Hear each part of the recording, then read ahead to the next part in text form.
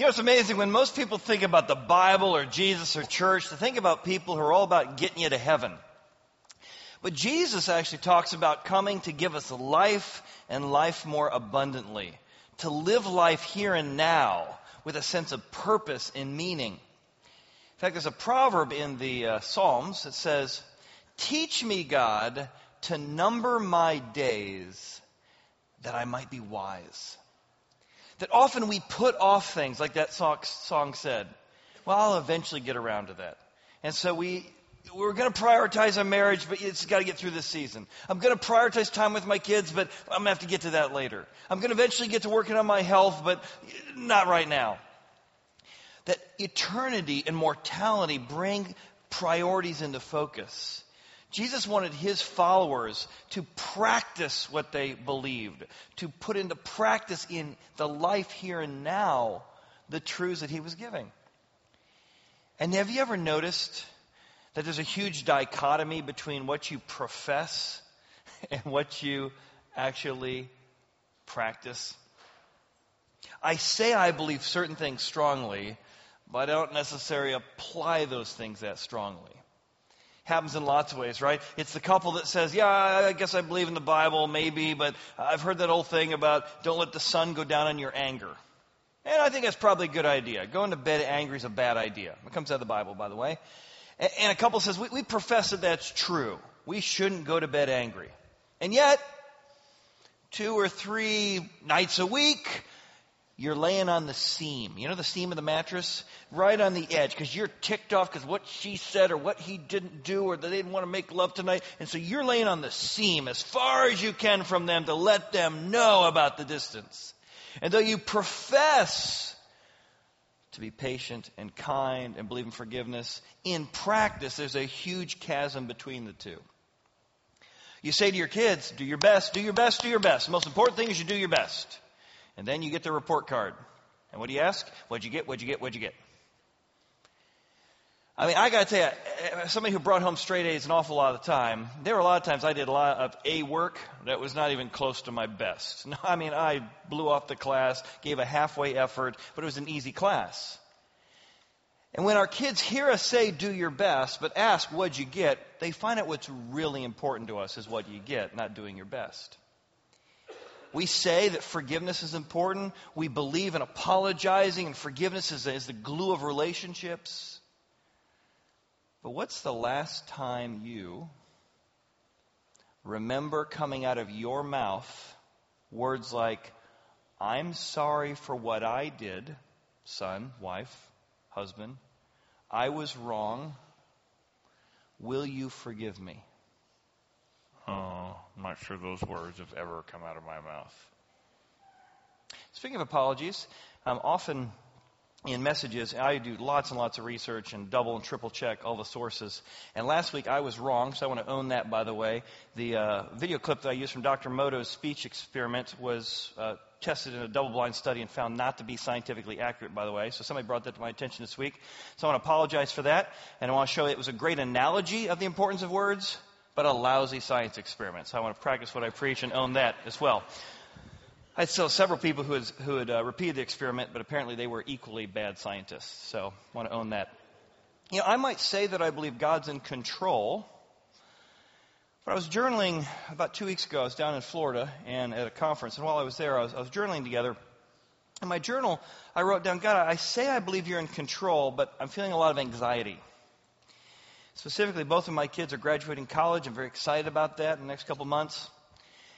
But I remember 10 years ago, Beth and I decided not to go through foster care. We went and got the introductory study on it and the lay of the land. And we decided not to move forward with foster care, specifically because it was so labor intensive that we felt like we couldn't be the kind of parents to Javen and Sierra we wanted to be if we went through this level of ongoing training and bureaucracy.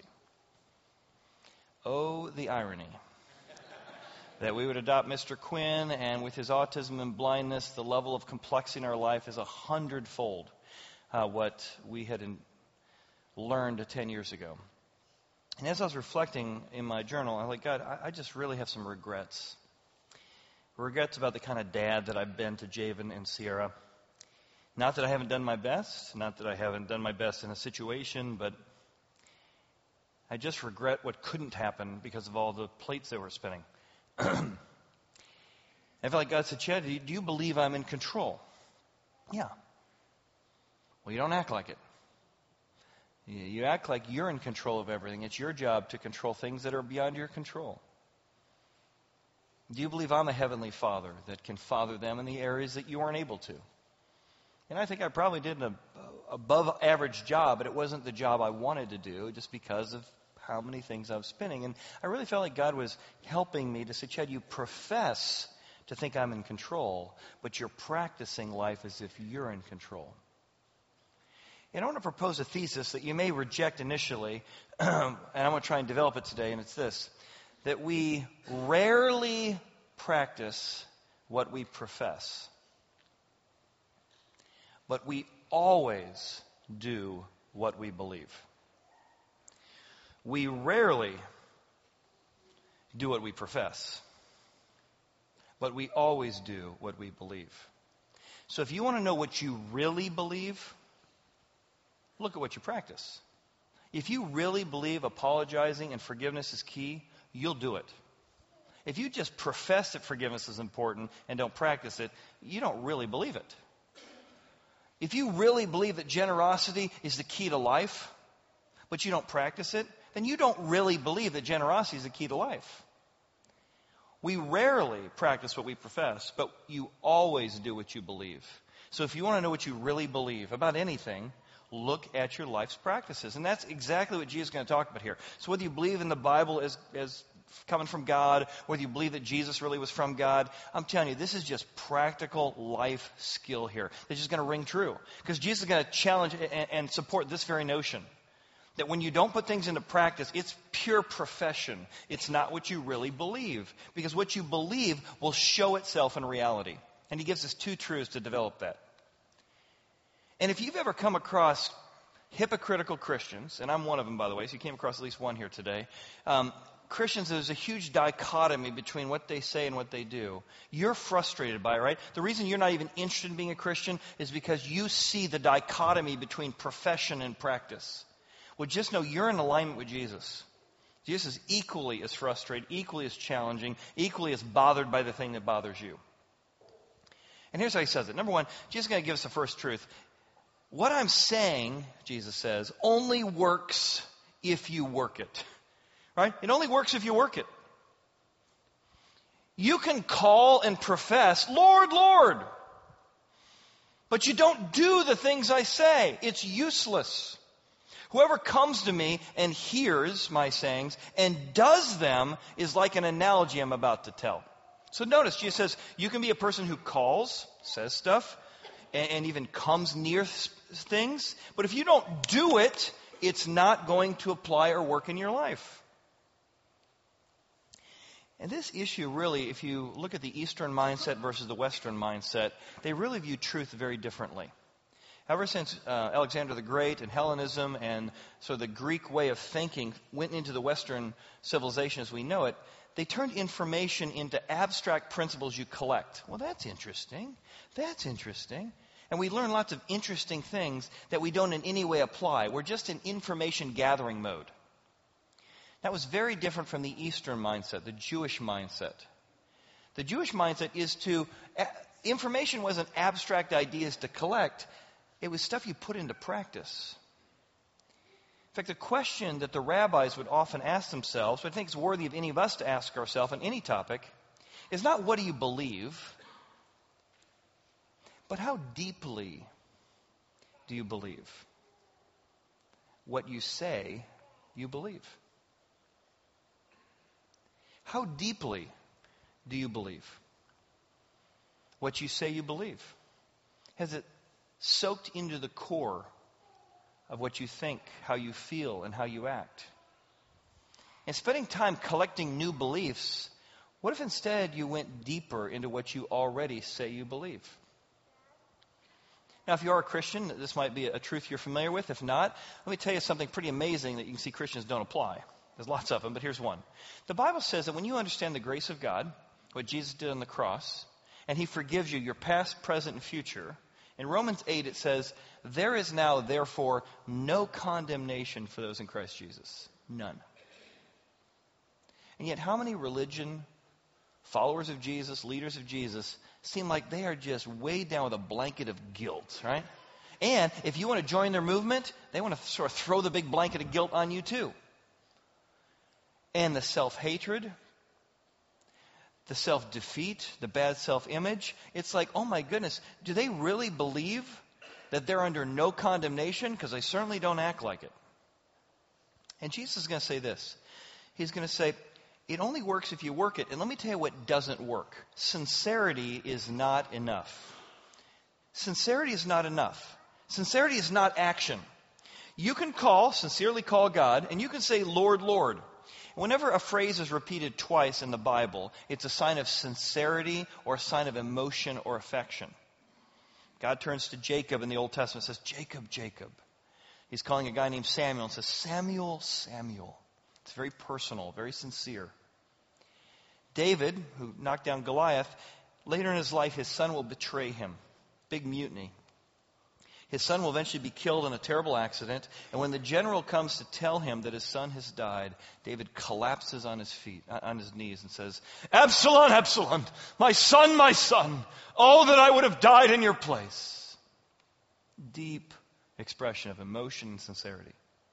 And Jesus says, that's fine, but that is not going to cut it. Sincerity is not enough. You can come to me and say, Lord, Lord.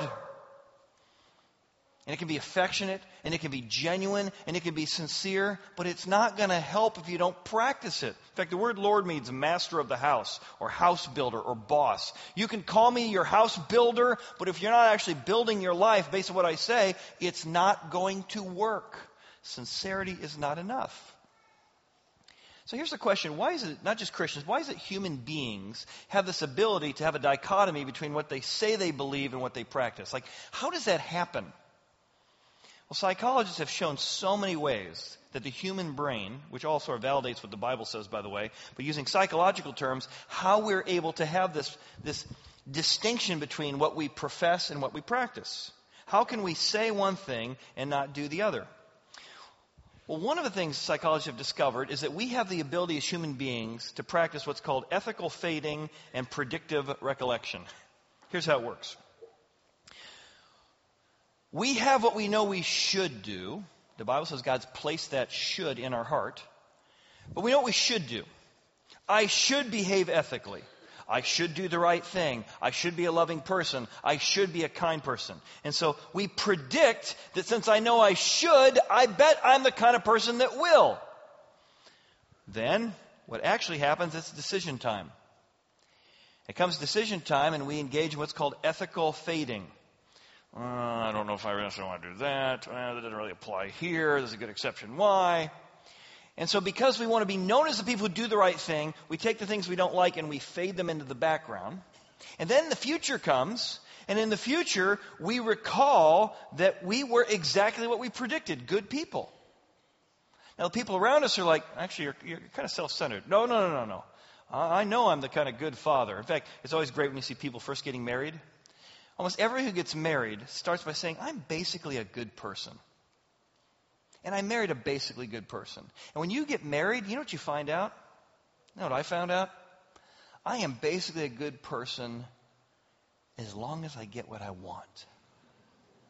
But when I'm with somebody who wants something differently, thinks something differently, I am suddenly aware that either I've got a problem or they have a problem. And the reason we don't practice what we profess is because we actually predict we're going to do well. We fade out the things we don't want to remember we did wrong, and then we remember that we did so well. Which is why we have such an inaccurate view of ourselves. I'll give you an example. A book, Blind Spots, references this study in 1970s of the Ford Pinto. So you remember the Ford Pinto? What you may or may not remember is that they had a huge problem in that rear-end collisions caused massive fires and explosions in the gas tank. Now, they discovered this, and they did a calculation. And the calculation was it would cost $11 per car to fix this in 1970. And they weighed the cost of fixing all those cars against the potential lawsuit cost. And they found it would be much cheaper to fight the lawsuits than to fix the cars. Now, I can't believe those people. I would never do anything like that. Well, at the moment that they had to make the decision, they were up against VW, high competition. The assembly line was ready to go, high pressure to meet deadlines, high pressure to compete. And in that moment, what the study showed is that instead of seeing this or even framing this as an ethical decision, people's lives might be at stake, people might die, one of the ways they engage in ethical fading is they framed the whole conversation and said, this isn't about ethics, it's just a business decision. It's just about weighing numbers. What's the best use of resources? And they said by calling something a business decision, you filtered out any ethical implications, and that became the very way in which you engage in ethical fading. Man, I do that all the time. Oh, it's just a parenting decision. That's just my personality. And of course I'm angry. I'm Irish. We have all kinds of ways that we ethically fade, not taking accountability for what we do. Jesus goes on. Jesus says, another reason that we have this distinction between what we profess and what we practice is that we don't realize that hearing is not the same thing as listening. And just because the words made into your head, if they didn't make out of your life, you didn't really hear. And the same thing is true in the Jewish Eastern mindset. To hear is to apply. Jesus will say, he who has ears to hear, let him hear. What? I'm hearing. No. An ear to hear is someone who hears and applies and practices. And one of the reasons we don't hear, really listen, really apply, is because what psychologists call psychological cleansing. Psychological cleansing is a process by which, when we do something wrong, we remember that we did it right. Here's what one psychologist says. Individuals can also restore their self-image when they did something wrong through psychological cleansing. Psychological cleansing is an aspect of moral disengagement, a process that allows us to selectively turn our usual ethical standards on or off at will. These two researchers found that consumers who desire an article of clothing that they know is produced by child labor reconcile that push-pull attraction to their purchase by reducing the degree to which they view child labor as a societal problem. That's really a big issue. That's a nice sweater. That's a great price on a sweater. You know what? It's a fallen world. It's not like I can control everything. Who knows exactly what child labor is or isn't? It's not like I'm really supporting it as much as I'm just wearing a nice sweater I got a good deal for. So you don't necessarily negate the whole thing, but you just say, at some point I can't control everything. And so you take something that was very important until it applied to you in what's called psychological cleansing. The article goes on. The process of moral disengagement allows us to have contrary to our personal code of ethics, while still maintaining the belief that we're ethical people. So I got an ethic, I don't apply my ethic, but I tell myself that I'm an ethical person, and I cleanse myself from guilt by fading away whether or not I should apply it here. We rationalize unethical behavior, change our definition of ethical behavior, and over time become desensitized to our own unethical behavior. Reflecting back on high school or college lifestyle, this is so great. Most people remember that they were easygoing, laughing, fun, and excited. They may not remember specific conversations or what they did on a daily basis, but their recollections are probably vaguely positive. Predictive recollection. I remember when Facebook first came out, Jenny Sutter reached out to me and wanted to befriend me. Hadn't talked to her since high school. As soon as I got that friend request, I flashed back to biology class, 9th grade, and I went, oh. Jenny had a stuttering problem, and I think I made fun of her every day for a semester. And I remember getting that Facebook request, and before I said, one, I couldn't believe she was befriending me. I said, I got to apologize. And I wrote her a note and said, well, I remember how I treated you, and I got to say, I am so sorry. I'm embarrassed of what I did and how long I did it. Will you forgive me? In the natural state of the human psyche to defend itself as righteous and good is so embedded in us. That's actually why the grace of God, instead of being an excuse for bad living, which is a lot of the time what happens, the real nature of grace is when you realize you've been forgiven for everything you did, past, present, and future, it's designed so that you can bring your garbage out. You can see yourself for how bad you really were or are, and own it because it's already been forgiven. So now I want to fully own it. I don't need to cleanse myself psychologically because I've been cleansed spiritually so that I can own this deeper.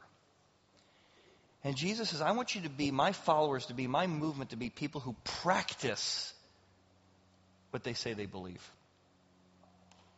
Because it only works if you work it. Number 2 is that if you want to know what you believe, reality will eventually tell you. Reality will reveal what you really believe. He tells a story. He, the man who puts it into practice, is like a man building a house, who dug deep, laid the foundation on the rock. And he who heard and did nothing was like a man who built a house on the earth without foundation, the sand. Now, all through Israel are these things called wadis. Now, these wadis are gigantic dry riverbeds. And because Israel has a dry season and a rainy season, it can be drought for months, and then there can be flash floods. But because Israel is so big, and yet these canals can go all along the way, there can be a problem. I'll show you what that problem is in a second. Jesus says, the man who puts it into practice climbs up and does the hard work of digging deep into the rock. It's hard work to build your house on a rock. You got to dig deep. It's much easier to go into the wadi where there's gravel, there's sand in the dry riverbed. Much easier to pound the stakes in for your tent. It's much easier to build on the sand than up on the rock. And you might look at the dry riverbed and say, oh, sure, this is fine. I don't see any rain. It's a beautiful day. Hasn't rained in months. I think we'll be safe here. She says, do not build your life in a sandy wadi. Because what will happen is that reality will show you that as sincere as you are, as discerning as you think you are, you're in trouble. When the flood arose, where's the flood coming from? The flood arose, the stream, now look at that word, the stream beat vehemently. Like, have you ever used that phrase before? Whoa, be careful. That stream's going to beat you down. Look at the little babbling brook. It's so dangerous. Don't get near the babbling brook. It might knock your house down. Never have I thought to say those phrases. Why does Jesus not say it once but says it twice? The stream beat vehemently.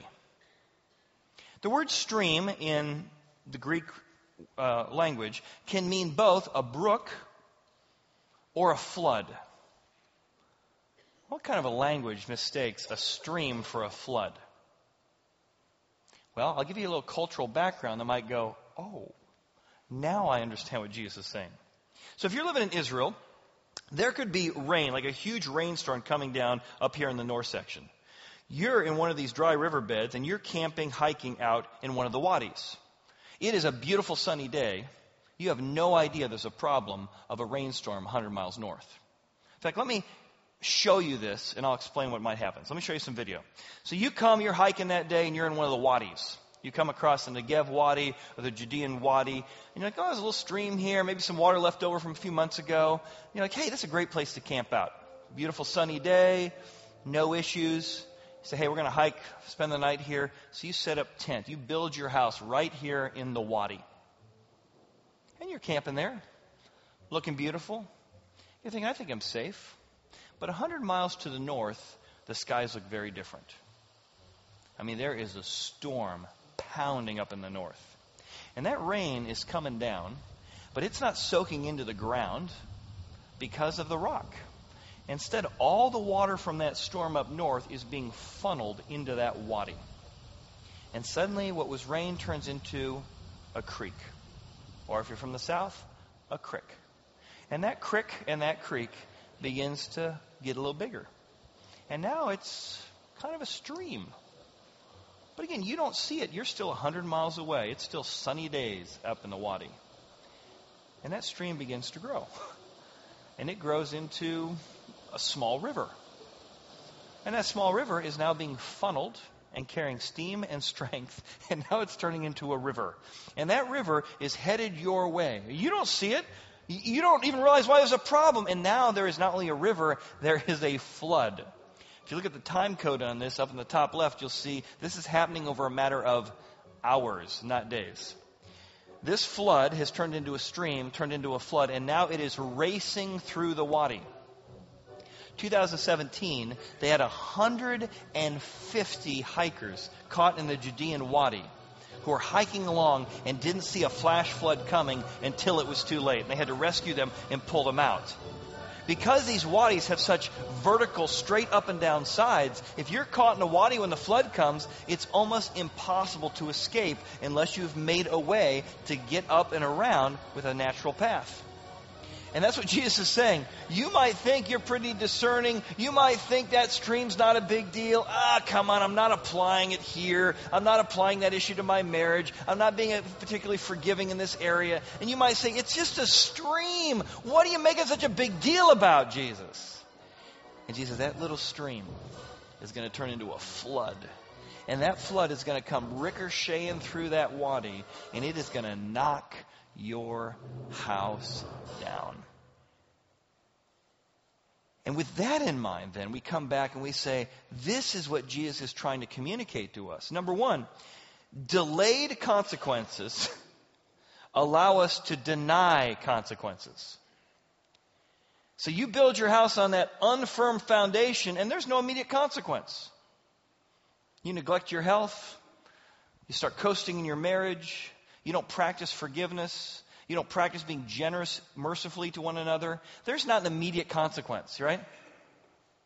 Immediately your marriage doesn't fall apart. Immediately your marriage doesn't fall apart. Immediately your health doesn't fall apart when you skip a couple workouts. Immediately your kids don't turn into monsters when you don't spend some time with them. But when you have delayed consequences, the wadi 100 miles away, you begin to deny consequences. It's just a stream. Sure, I haven't applied that here. What are you making a big deal about? And Jesus says, what seems delayed will result in, when it comes, immediately, that stream, that little stream you tolerated, that little area you didn't apply, will immediately knock your house down when it comes. So you got to work against the human tendency to deny consequences just because they're delayed. And Jesus says, what you profess will not protect you from pain. Lord, Lord, you're the house builder. Oh, really? Then build your house on the rock. No, that's too much work. I think I'll build it down here in the wadi. You can profess, you can proclaim, you can call, you can do whatever you want, and that is not going to protect you from the pain of unapplied truth. Because reality is going to show you what you really believe. When you hear and do nothing, the ruin of the house will be great. And notice, it's not just you will be hurt, the whole house will be hurt. Which means your employees will be hurt. Your family will be hurt. Your marriage will be hurt. And that stream of that habit, that stream of that unapplied area in your life, and when that flood comes, it will carry your innocence. Whew! Did you see my innocence? Whoa, where'd my integrity go? Have you seen my marriage? I think it's floating about 2 decades down, 2 kilometers down the path. And the whole time you said to yourself, it's not a big deal. It's not going to hurt anybody. It's not going to get carried away. And that's why Jesus is so practical in saying, guys, I'm just telling you, this is how life works. You don't have to believe it. You don't have to call yourself religious. You don't have to be my follower. This stuff just works. And if you don't do it, reality is going to show you what you really believe, and you really didn't build and apply this. And guess what? There goes your reputation. There goes your family.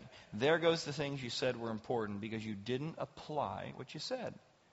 You can say, I believe in being fiscally responsible, but you don't save, and you get to retirement, and you're like, oh my goodness, what am I going to do?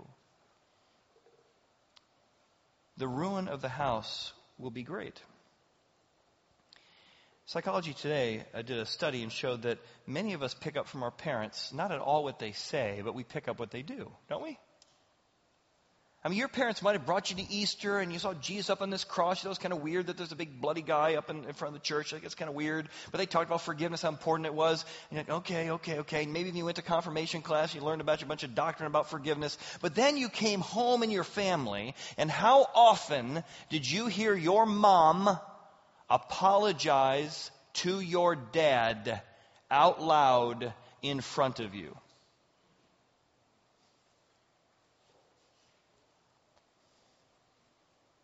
Some of you are saying all the time. That was really easy for mom to do, and it's easy for me to do. How often did you hear Dad apologize to you when he did something wrong? Really?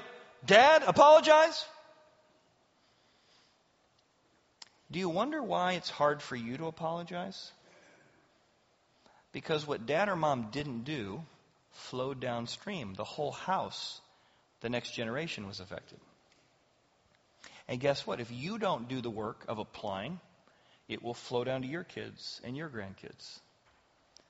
Not because you didn't believe something that's going to get you into heaven, because you didn't apply something that's supposed to change your life. Psychologists tell us that parents who are worriers might say, trust God, He's in control. But what you practice communicates the world's a scary place. And you should be fearful, like I'm fearful. And it's your responsibility to control the things you can't control. That what we model and practice communicates so much more than what we say. And the opposite is true. When you see somebody apply, especially in the most hard to apply situations, truth, it translates. I was reading an article about a Mars radio controller. During Vietnam, he was operating a radio-controlled network of amateur radios called Mars. And he was in Japan. And a call came through from a tragic military incident that occurred in Vietnam. If you wanted to get hold of your family in those days, you had to bounce the signal from amateur radio to get back to talk to loved ones. So this soldier in Vietnam had bounced the signal over 30 ricochets back and forth, including the man telling the story in Japan, and eventually made his way to talk to his dad in Hawaii. They got the signal connected. They had 3 minutes to talk. His dad said, Clarence, what's going on?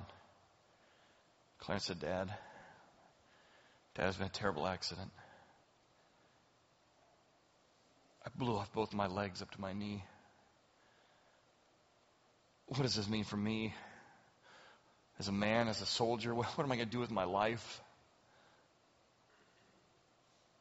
And his dad listened and said, Son, I love you. I am proud of you. I am here for you. Be strong and courageous, for I am with you and so is God. We're going to get through this together. And I want to pray for you, and I want to pray for the doctors doing the work on you, that they will give you the best possible care. But your life is not over. This is not the end. It's a difficult chapter, but I am here with you, right here and right now. As that signal bounced over those 30 networks, the man in Japan said he just began to weep.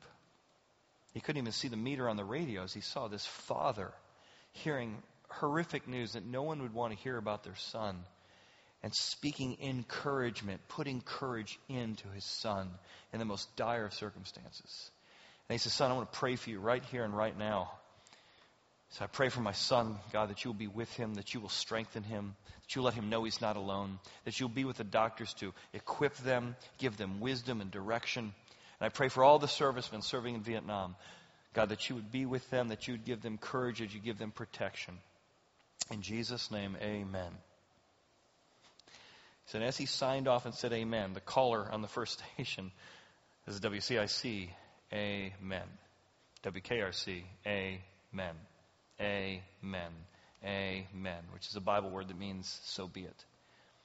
And the impact of hearing a father practice and apply truth to a most dire circumstance ricocheted across the globe, impacting people of faith and not of faith, saying, I hope I have a dad that could talk to me like that if I'm in a situation like that. Because that's the power of practiced truth.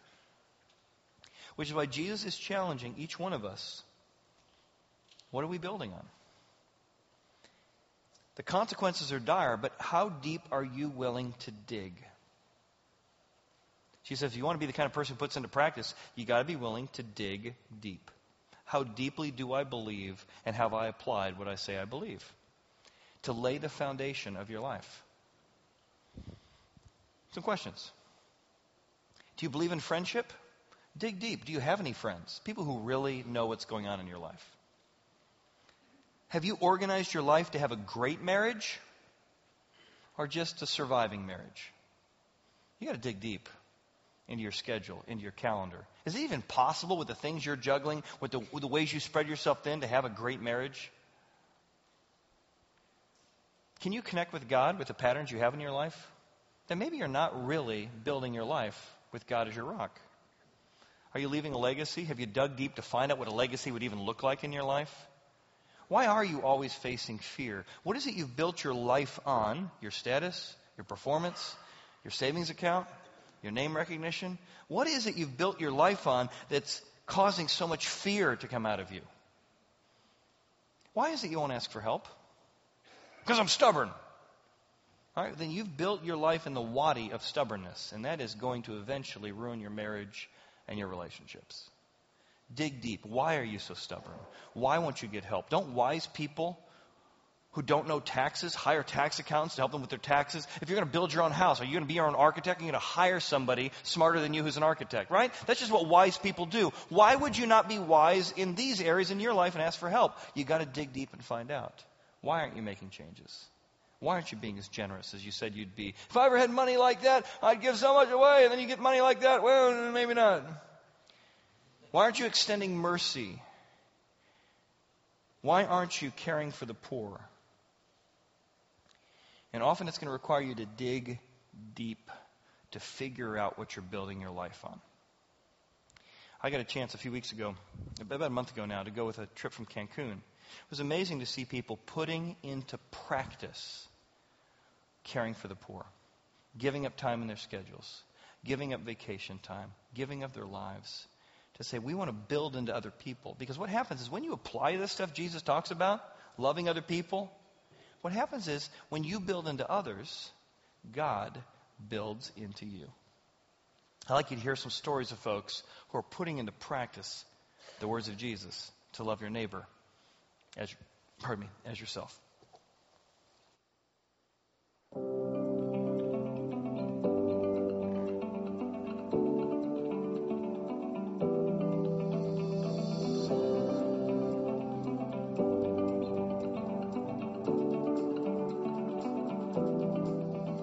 Jesus said that whoever hears his words and puts them into practice is like a wise man who builds his house upon the rock. Jesus uses a building metaphor when he speaks about the church because churches are always about building. Building friendships, building faith, building community. Sometimes it's about building into people's lives by putting his words about loving other people into practice. 4 years ago, a bunch of us hung together right here in Cancun at Back to Back and got a chance to literally build a soccer field that thousands, maybe tens of thousands of people have played on over the last 4 years. Part of why we create these type of experiences is so we can take the love of God and put it into practice by building buildings and soccer fields and community centers that change people's lives and grow their faith as well. The first project we were involved in here at Back to Back Cancun was we had the fortunate timing of putting in the soccer field. You know, the soccer field at the time, you really didn't know what you were doing. You were putting in a soccer field, but when you come back and you see what that soccer field means to the community, you're actually building just hope and just love, and just what it means to that community is unbelievable. Since the soccer field has been built, what a true blessing is coming back and seeing what other teams have done as a collaborative unit, coming down and adding things that are very important like craft sections, sewing rooms, a dentist office, a palapa, a gathering area, an outdoor pizza oven where people can gather. It's just a true community is being formed. So on Sunday we were paired with individuals, and I was picked a guy named Kevin on the bus. And Kevin was very closed, very, didn't want to make eye contact and all of that. And I thought, here's an opportunity for me to kind of get involved. Throughout the day, he was just everywhere but my side. So he didn't want really to really make a connection with me. And I found myself thinking, this is the kid that needs the most help. When you're doing really hard work and you're putting concrete on a roof or you're building a chicken coop like we did yesterday, and you see the instant result of the work, but then you go back and you think about Kevin, you realize that that's not an instantaneous turnaround, and you've got to really slowly step into an opening up, and those steps take time. I'm very anxious to come back and see that growth in Kevin. And so hopefully Kevin will continue kind of coming to back and experience and playing like a kid and really opening up. And I think that's just going to give him what he needs. The first time I came down here, it was more of a personal challenge. I had never been on any kind of mission trip or anything like that before. It was something that I wanted to experience. And in my mind, I figured, well, I was going to go down there and somehow make an impact. What I quickly realized was that the impact was actually being made on me, and it gave me a different perspective. And these people that I've had the privilege to meet and engage with have definitely changed the way I think about serving others. And the service here becomes addicting. Year over year, we just cannot wait to get back down here. We've been down here as a family. This is my second men's trip. It's something that we look forward to, and I cannot wait to get down here every year.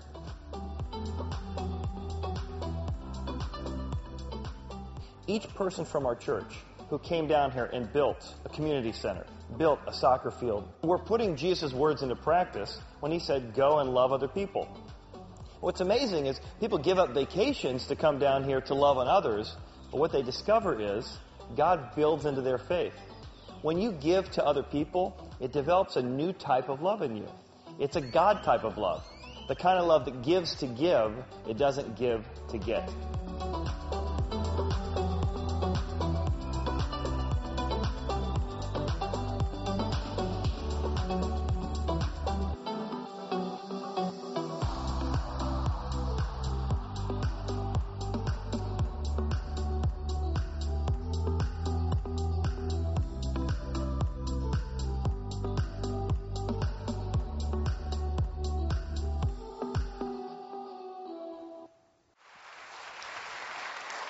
Well, that is what our church is about, and if you want to be part of something like that, we're going to be planning trips throughout the year again. If you want to go down weekly down to City Gospel, we got teams that go every Sunday night.